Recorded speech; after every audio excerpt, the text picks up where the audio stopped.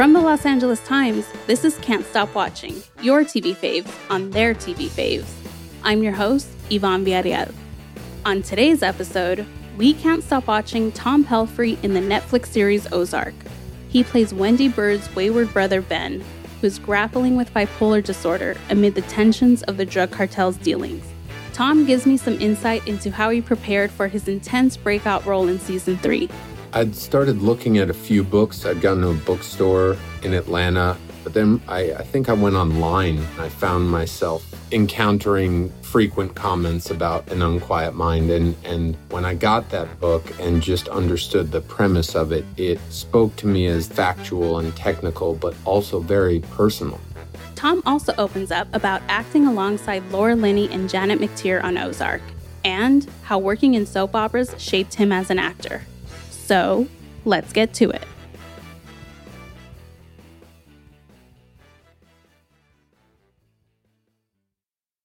It's 1945. Hitler is defeated. America is looking to outsmart a new enemy, the Soviet Union. To advance in rocketry, aviation, and chemical weapons, America recruits scientists and engineers who fueled the war machine of another nation, Nazi Germany.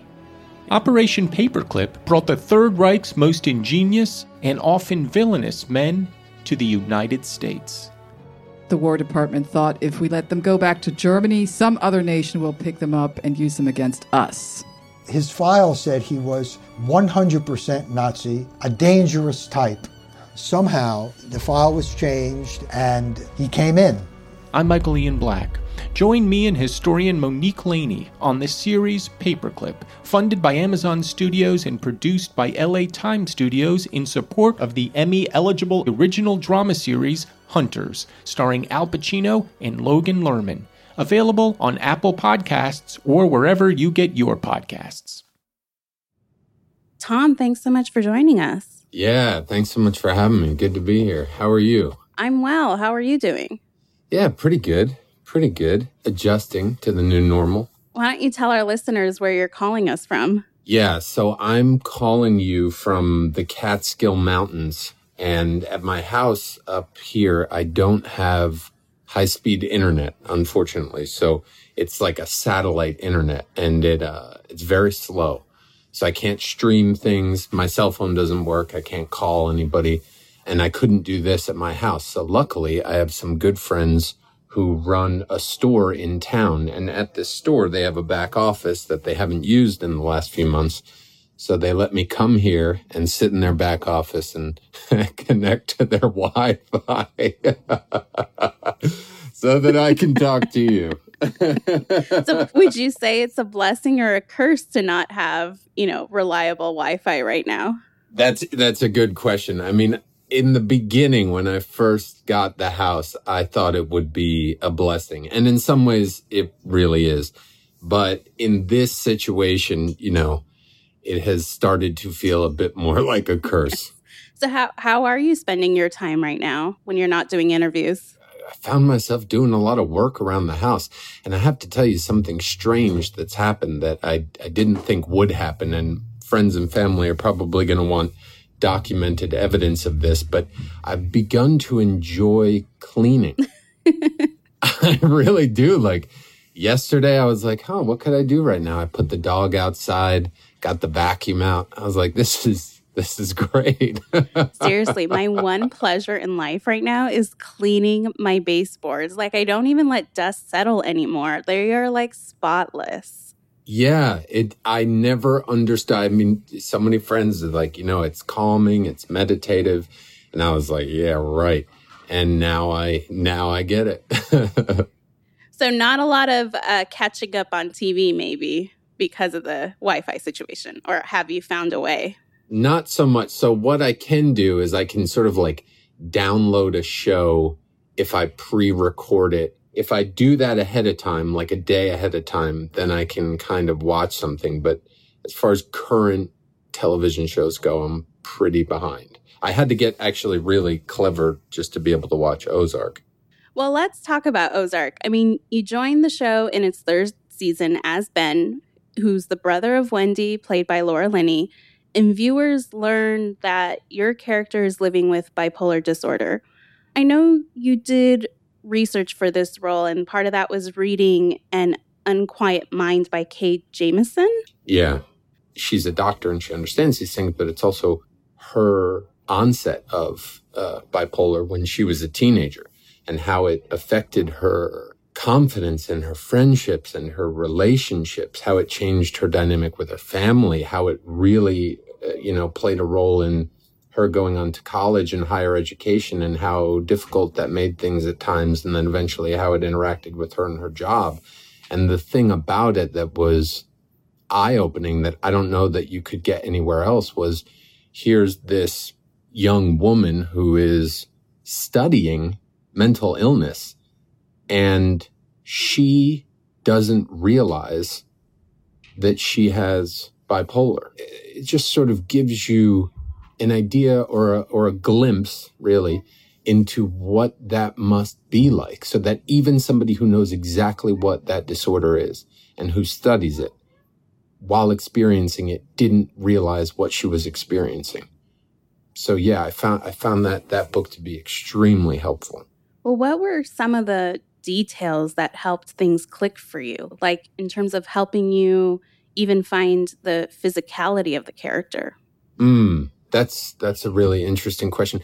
One thing that I found fascinating was to listen to Kay talk about her earliest manic episodes.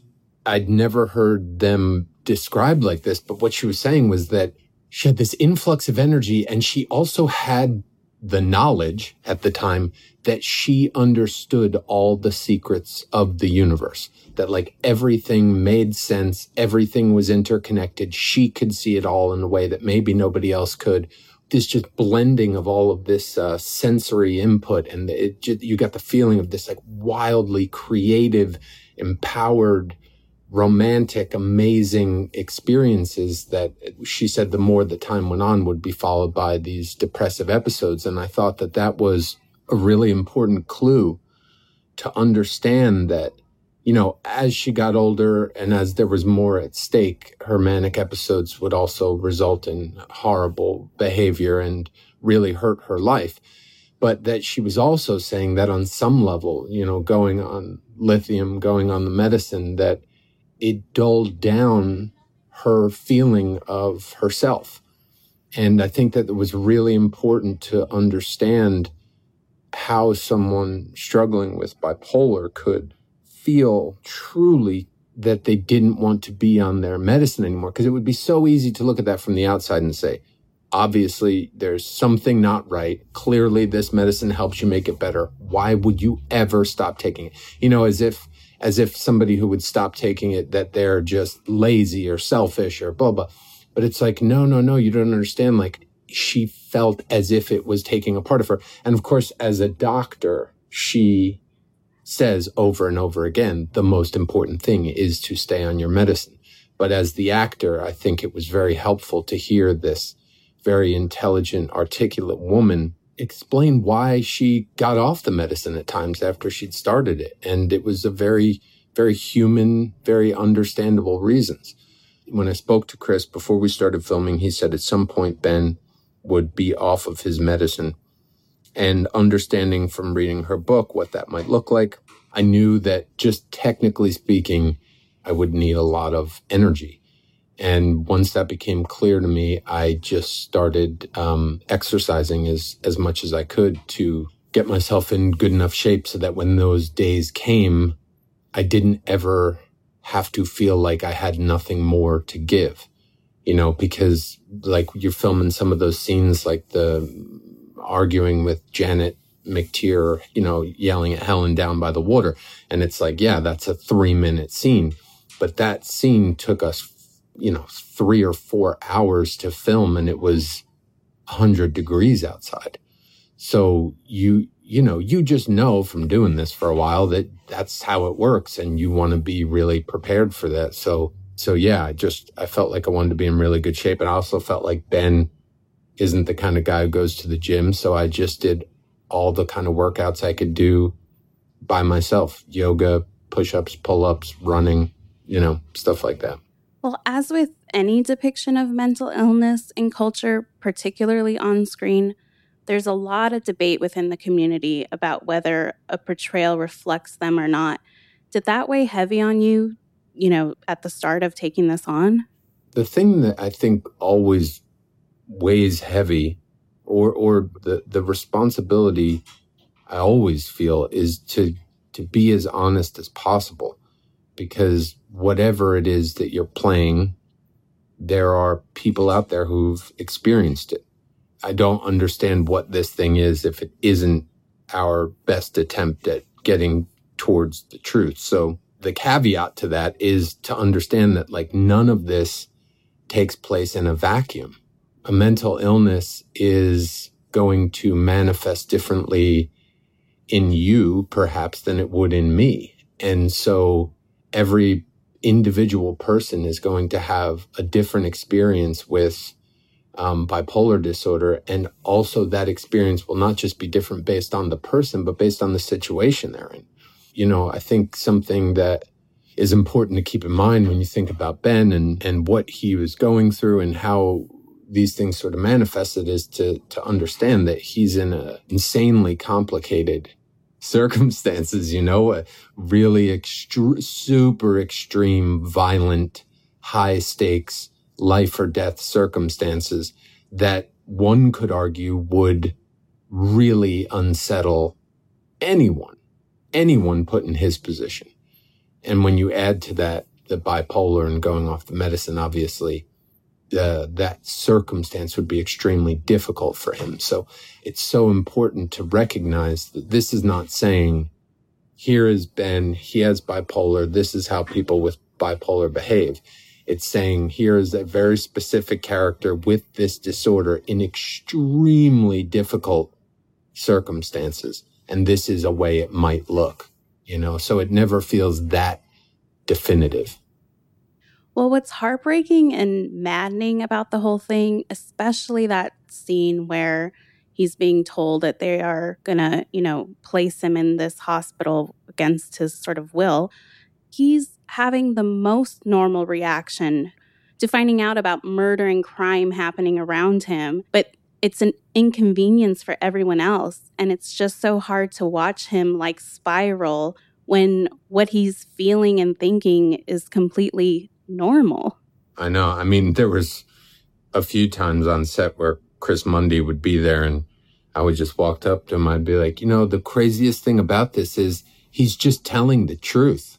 He's just acting like a compassionate, normal human being. And Chris said, yeah, I know. And that again is a real credit to the writing. They set up those perfect tragic circumstances whereby we completely understand everyone's motivation, and yet it will end badly. And you know it almost from the beginning. Well, you share some standout moments with Laura Linney, particularly in the season's final episodes where it's just you two in a van. Talk to me about working alongside her and having her as this scene partner through some of these vulnerable moments. She is just so incredible. I mean, we all know how talented she is and has been over years and in multiple forms. You sort of get this job and I'm so excited to work with such a talented actor. And then I meet her and she makes me forget that I've been watching her for years within 5 minutes. She's so humble and kind and grounded and extremely generous. And so I felt like I was her brother. I felt like I'd known her for years. She made me feel extremely comfortable. And I say all that to say that once you get to, episode 9 with those scenes in the van, those scenes can be tricky sometimes. They can be hard to do sometimes. And when you're working with someone like Laura, it becomes the easiest version of doing those things that's possible, because what she's always doing anytime I showed up to work with her was really holding the space. It's like she understands everything that's going on. She's obviously giving an amazing performance, but because of her generosity of spirit and because of her experience, she understands what I'm dealing with. And so without talking about it, without saying anything, she's always holding this space. It feels so safe and so comfortable to be working with her. And so that helps enormously. Like these are the invisible things that can either help an actor or really hurt an actor. When you need to be that vulnerable, obviously you want to be feeling as safe and supported as possible. And Laura knows that, and then she provides it. And so then you're in this safe, amazing atmosphere that's sort of ripe for vulnerability or creativity. And then you add to that Laura's performance and her skill. And there were some scenes where I was truly taken by surprise where the scene went. And that's what you want. I mean, I think as an actor, when you come in, you do your work, you come in with an idea, multiple ideas about how a scene can go, you're prepared, you're ready to go, and then you encounter your partner, and all of a sudden, you leave at the end of the day and you go, I had no idea that scene was that, and you found it together in the moment. I mean, that's the dream. Those are the days you go home and I just got goosebumps, but that's what you do this for, and those are the best days. And I felt like every day working with Laura, I was having that experience. I mean, I can't say enough about that actress or that human being.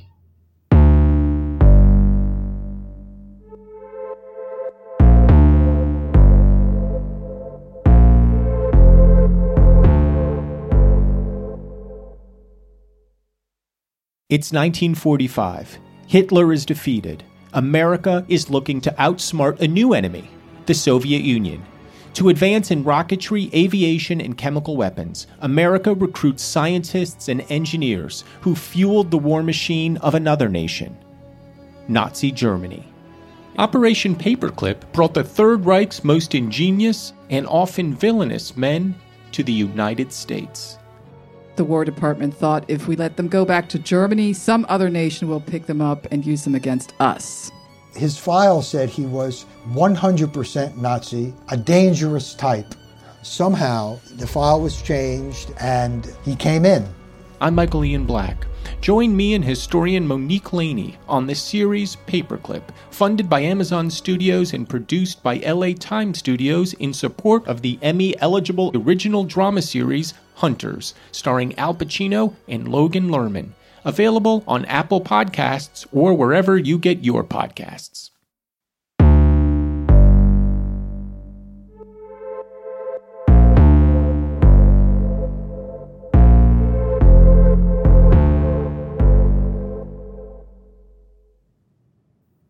Well, a lot of your most vulnerable moments happen inside cars, and I'm sort of curious how it is to work within that sort of confined space when you're reaching such emotional depth. Does it feel uncomfortable? Because I have to say, it felt uncomfortable watching the scenes in quarantine because I could almost feel the isolation and loneliness on a different level. Yeah, well, that's interesting. I didn't even really fully think about that. Well, it depends. I mean, I remember one day doing a scene with Julia, with Ruth, and the difficulty in one of those days, in one of those scenes in the van was, again, you're filming in Atlanta and it's 100 degrees. And that old van, you can imagine how hot it was inside that thing. So it literally became, on that day in particular, trying to focus, trying to play the scene, and also trying not to look like you're just sitting in a van and sweating to death. But I mean, there's also benefits to that. There's something about sitting in a car where you're constrained, you're seated, you're boxed in, there's nowhere to go, there's no movement, really, not too much movement possible. And so it sort of forces you into going inward. With the taxi scene, which I think everyone was blown away by, that's a scene where he's, talking to the driver sort of a mile a minute, trying to make sense of his predicament. And like, how was it to get into that headspace? And like, is there even room to improvise with material like that? Yeah, I mean, that piece of writing is just incredible. When I first read it, I couldn't believe what I was reading. You know, the actor in me was just so excited to get to play with those beautiful words. So I was fortunate enough to have a few weeks to work on it. We were block shooting the final 4 episodes, and it turned out that the scene in the taxi would be one of the last things that we filmed. And so I had the benefit of having a few weeks to really just drill the words at home, wanting to, you know, get them as good as I can get them in my mind. Because for my money, there's no improvising that makes that better. In my opinion, changing any of those words makes it worse. You know, like there's a reason that you have writers, and there's a reason that some of them are crazy talented, and like they pick those words in that order for a reason. And if you can figure out the reason, it's like getting the key to a lock. There's a feeling sometimes when you have writing that maybe isn't as strong, that you sort of, or I at times have sort of felt compelled to muscle it a bit, or sort of feel like you need to grab it and make it work towards a purpose. But when you have writing like that, all you want to do is get out of the way. Well, we also see that, you know, Ben sort of finds refuge in those moments with Ruth, who's played by Julia Garner. Did you find that those scenes were a refuge for you too in playing this character, like having those sort of moments of calm, relative calm at least? Yeah, totally. And happiness and joy. It was so clear what Ben loved, you know, and if you understand what he loves, then it's easy to understand what he hates and why. And so, yeah, it was really beautiful to have those scenes with Julia. And it was just so much fun to work with Julia and be around her. And we were laughing and enjoying each other's company. And it was, you know, a very positive experience in that way. And yeah, those scenes were a welcome difference. Well, I have to ask, not to lighten things up too much, but how terrifying was it to scream at Janet McTeer? Man. Like, that takes some balls. So tell me, I mean, were you just like, oh my God, am I really doing this? Like, walk me through that process.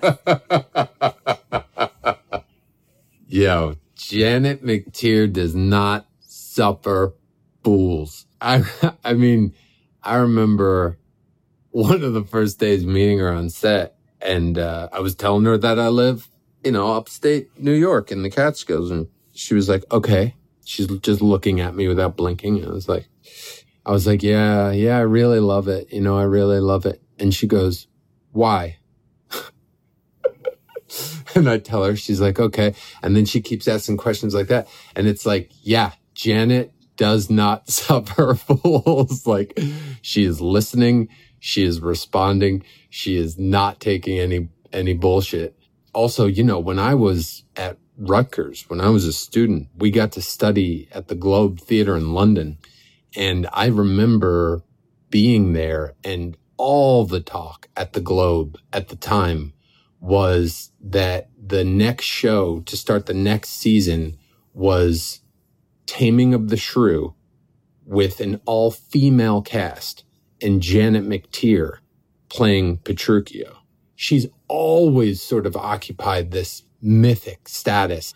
Janet not only is a formidable human being in the best way, but she's always sort of lived in my mind up on a pedestal, you know. And yeah, it was pretty great. It was pretty awesome to get to come down and yell at her, because it was like, yo, if you're going to go into that scene and do that, you better have something cooking. Well, for a lot of Ozark viewers, your performance really stood out, which is a feat when a show's 3 seasons in. And I'm curious, like, can you think of a performance from someone who wasn't a main character that really pulled your attention?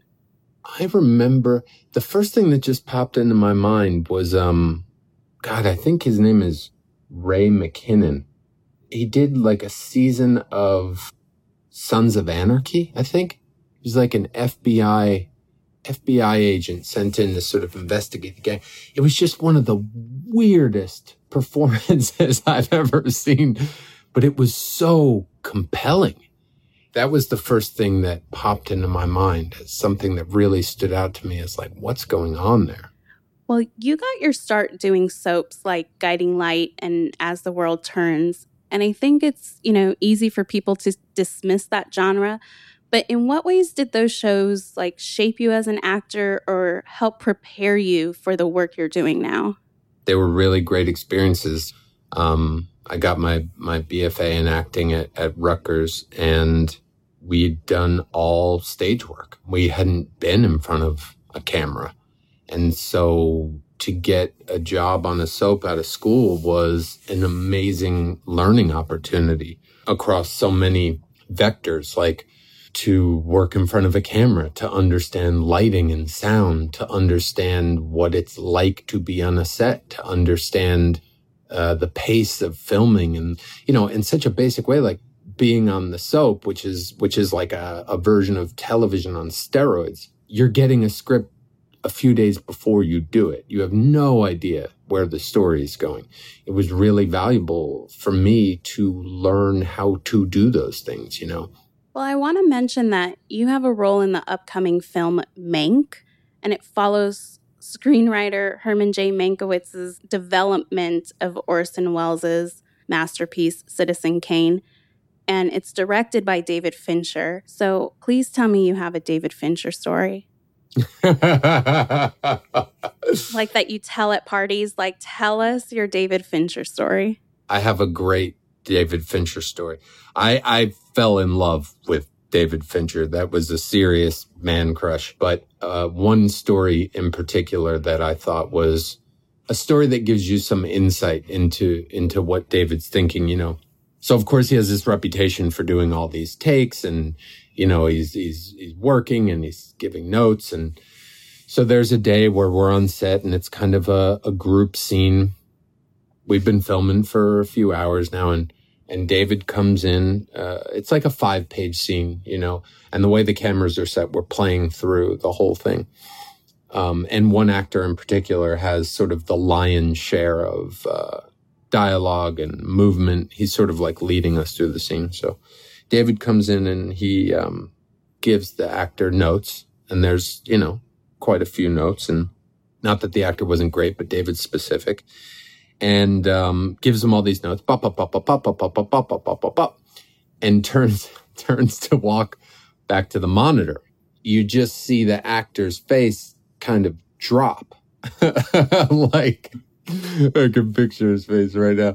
You see his face sort of drop with like the horror and the realization that now he's going to be expected to execute these notes. And as David's walking out of the room, right out of the corner of his eye, he notices the actor's face drop. And without breaking stride, David says, "If it was easy, I would do it."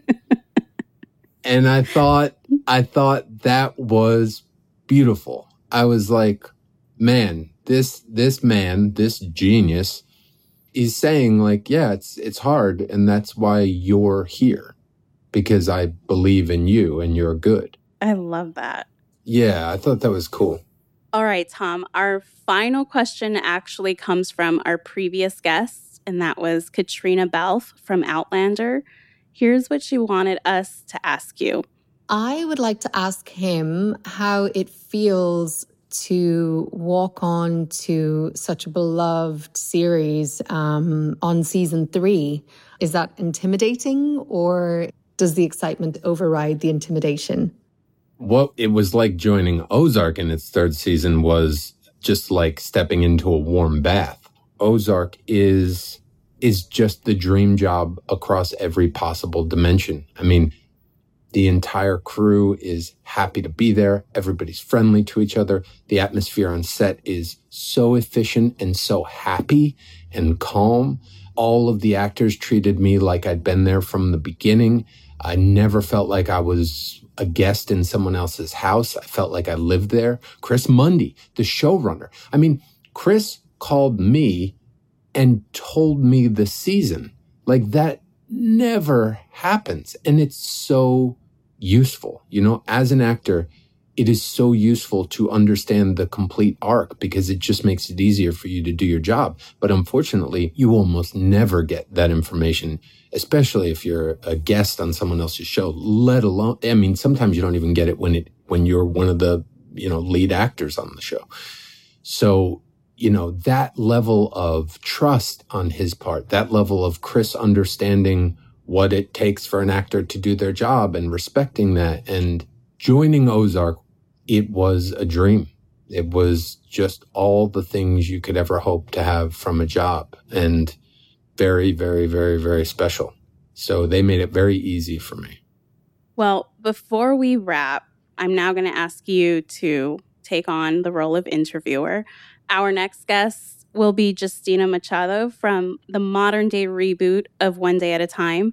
So what question would you like us to ask her? And it does not have to relate to her show. It could be about anything.